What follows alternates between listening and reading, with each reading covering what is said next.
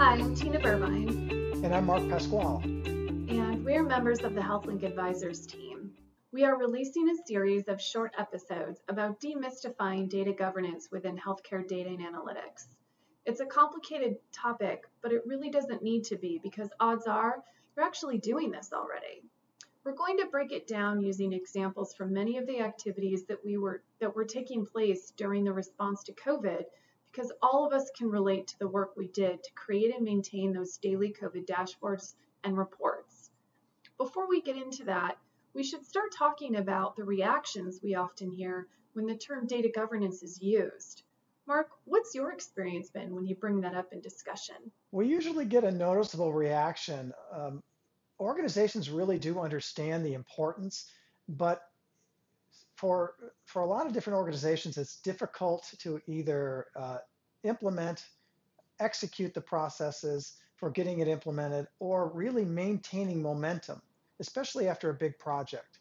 Yes, I definitely agree. It's the quickest way to end a meeting because nobody wants to talk about it. If a Zoom session is running long, bring up data governance and see what happens. I guarantee you it'll be seconds before everybody hangs up. It seems to carry such a negative connotation, so we should start by eliminating that word from our vocabulary. If each time we use that term, our team members recoil, let's stop bothering them with that word and instead focus on what we really mean, which is just simply managing the data. For many of us who have formal technical backgrounds, that may seem counterintuitive, and you might be thinking right now, what do you mean we can't say data governance? But if we take a minute to think about how much time we've spent on the phone or in meetings trying to explain what that means, because the term itself induces such a strong reaction and oftentimes confusion, we're missing out on what we're really trying to help everybody do, which is simply manage the data together. And so if we focus on that, all of a sudden this data governance thing becomes more attainable. And when a team is looking to build close collaboration, eliminating any preconceived ideas and being able to focus on the actual data work is extremely important. So that's our first step. Let's stop confusing our colleagues and talk about the collaboration needed to manage the data together, because managing data is a team sport. This diagram represents a whole lot of data-specific outputs, but the number one thing that it requires is the input from everybody across the team. I'm talking across the various business units too. So in order to manage the data and be successful at that, we have to have cross-team communication and collaboration as the focus. And in talking about that, notice that I'm not using that four-letter word, data governance, to portray that at all. Let's talk about how managing data during the pandemic was happening. This subject is so timely given the current climate of health systems establishing a recovery plan post-pandemic, because there were a lot of really good data practices that were occurring without teams necessarily identifying due to the emergency response to COVID. So if we take a minute to reflect on what I mean by that, I'm talking about the way that the teams were coming together to work over the past few months. And if we look at what that was, two key things were happening. First is we were using agile analytic practices and of course agile data management workflows as well. So let's start talking about what we mean by agile analytic practices. Mark, how do you define agile analytics? So, Tina, that's a great question. So, if you look at really the definition of analytics, and there's a lot of good ones out there, one of the ones I like the most is that analytics is really the process of pulling insight rather than pushing data. So agile analytics is then a style for building data marts as well as business intelligence and analytics applications that are focused on delivering value from data on an expedited and iterative basis. At the heart of agile analytics development are core values that really combine the best practices of project planning, management, and monitoring in fast cycles of development for expedited output with team collaboration occurring every step of the way. So these teams then go forward in to complete short cycles or sprints. And each time that cycle of work is completed, there's an incremental value that's added to the output. I like how you frame that because it's a formal definition that describes how the health teams were working with data during the COVID response. There were daily meetings with team discussions to define and create the metrics that were needed to monitor the COVID measures. So for those who are formally Agile trained, you may refer to those as daily sprints, but for those who are not, all that matters is that the team was coming together, and it was a variety of team members who were meeting regularly to make those decisions and take action based on those decisions to produce analytics. That work was not aimed at being perfect each day, but rather about making progress at a pandemic speed. So the expectation of the team was that if anything was discovered as needing to be adjusted, they could come back and do that adequately, communicate it out to everybody else, and continue moving forward. We started talking about Agile analytics because many teams began functioning like that without realizing it. And as a result, we're also incorporating rapid Agile data management practices. Yes, for those who are still stuck on the term data governance, I could have used that there. But remember, we're trying to eliminate that from our vocabulary.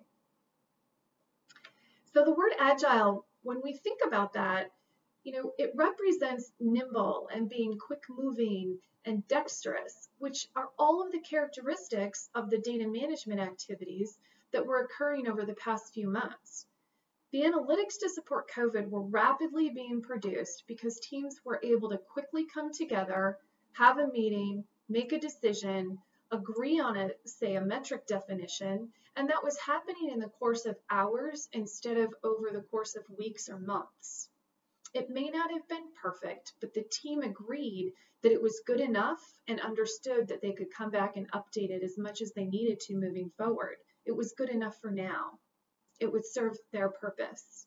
And so if we look at those examples of dashboards that we can highlight here, it's easy to see what we're talking about. So the teams were rapidly creating the criteria for the number of COVID cases, the percentage of cases that were positive, and the number of patients that were being admitted and discharged. And in order to accomplish this, the team was collaborating at a very high speed to determine the data elements and the sources of truth that made sense to use when developing those measures. And as time went on, more information was learned and gathered. Those measures were revisited and updated as they needed to be. Those are very real-world examples of what's been occurring as the result of the urgency for the data in order to support the pandemic response. Mark, what are some examples that you can think of? Well, you mentioned the definitions, which I think is a real good one. As each of the definitions for the measures were agreed upon, they were quickly published for the team's use, which was very important to meet the rapid delivery. Also, all the collaboration meant that the team members from each of the business units came together to support the combined use of data and information, such as clinical and financial data, to produce meaningful analytics. And then the business and clinical contexts were validating the data as well as the process continued. Yes, we experienced data sharing between normally siloed teams. People were engaged in data validation, and the communication was flowing quickly and consistently, enabling the transparency of information obtained with the publication of dashboards, and easily accessible data dictionaries were documented, and those were kept up to date by everybody. And that output is generally very challenging for a team to produce because there are so many competing priorities between the teams across an organization that it can oftentimes take months to get even one metric outlined and published like that. So all of these scenarios show what's possible when there's an urgency and focused strategic effort in place. And while we hope there's no future pandemic that we need to worry about, these past few months have really helped many teams mature their data and analytic practices because the 3 core analytic program elements were being met. It was a stated priority for the organization. Everybody was banded together to support COVID activities, right? The organization was clear on data sources, on who owned which data types, and how it was going to be used to support the COVID analytics. And everybody was engaged in actually using that information and were a part of actually maintaining the authenticity of it too. Well, very good. So now that we've really kind of talked about agile analytics and data governance processes that a lot of teams have been following, especially over the entire COVID pandemic, we can take a few minutes next to kind of talk about how we can leverage the momentum of this, as you referred to it, pandemic speed data analytics COVID work to continue propelling your organization's data maturity forward. That's right. As we look ahead, how do teams continue expanding their data management knowledge and workflows? Now's a perfect time to create an action plan that will define the steps to continue expanding your data management practices in a post-COVID world. Yeah, so in order to really outline the action plan, we really can identify all of the major, or at least some of the analytic activities that were taking place to support the COVID pandemic. For example, one of the ones that I had heard about, which I found extremely interesting, was the way that physicians were using analytics at the point of care to identify the potential cytokine storm in patients that would put them at risk of severe infection of COVID. So using analytics, they were identifying trends in blood work that showed them when the potential cytokine storm could occur, and they would give appropriate treatment like immunosuppressive drugs in order to prevent that from occurring, which prevented a lot of patients from going on ventilators and then improve their outcomes. And that's just one example. There was a surge in identification dashboard, for example, which applied new predictive modeling for things like the needs that they had, PPE, staffing, and facility prep requirements, especially in the ICU. And then they were also using it for local, state, and federal reporting requirements, more than likely. That was kind of a combination of manual and automated reports that had to be combined and shared on a daily basis to meet the reporting requirements for positive COVID results, as well as outcomes. Those are all great points that enable an organization to take a step back and acknowledge how much was accomplished in a very short amount of time.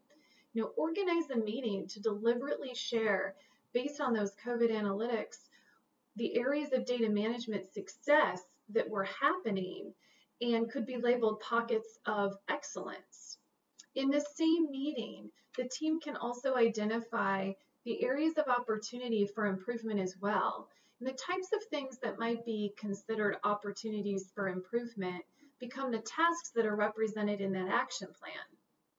Some examples of these could be any incomplete documentation that might need to be updated or maybe even created. Odds are that because we were working at such a fast speed, that there's a list of things that could be identified and filled in at this point. Also consider identifying the manual data manipulation that was occurring and discuss, does it make sense to automate some of those things in the future? So for instance, how were the dashboards published and circulated? Were there reports that were manually updated each day and then emailed around? Could we automate some of that so that information is pushed to the end users?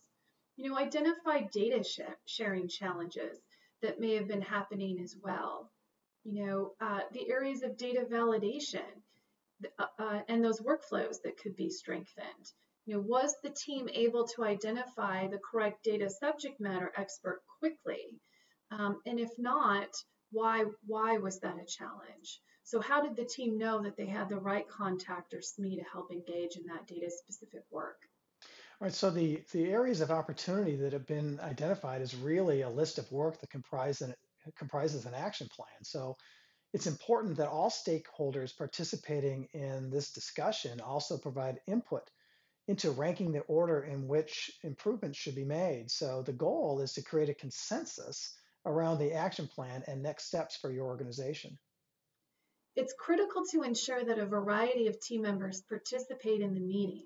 This means having representation from infection control and finance, rev cycle, supply chain, HR, inpatient and outpatient, quality care management, of course, IT and analytics. And while I've sat here and rattled through so many different business unit areas, it really should mimic the representation of the variety of talent that was engaged in supporting the COVID analytics work. So essentially, you're looking for your clinical, your business, and your technical team contacts. And remember, ensuring that a variety of team representation is included will also serve your future data discussions and decisions that should be taking place. So the way to do this is to create a charter that formalizes this team meeting and collaboration and provides them future purpose. So while this initial meeting is COVID data focused, you'll actually be using the momentum of the team collaboration from COVID to continue driving your data maturity forward. Let's talk about what elements are in a charter. There are two things that should be represented: a set of guiding principles and the membership list. This keeps the charter from becoming overly complicated, yet also serves as the baseline for how the team will continue functioning together.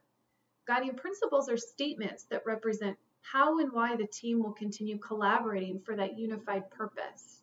So some example guiding principle statements that are often meaningful to teams are an acknowledgement that the data is important for the success of the organization, and that the process of data management is a partnership between business, clinical, and IT, and that together these timely decisions are going to be made with the unified support of everybody.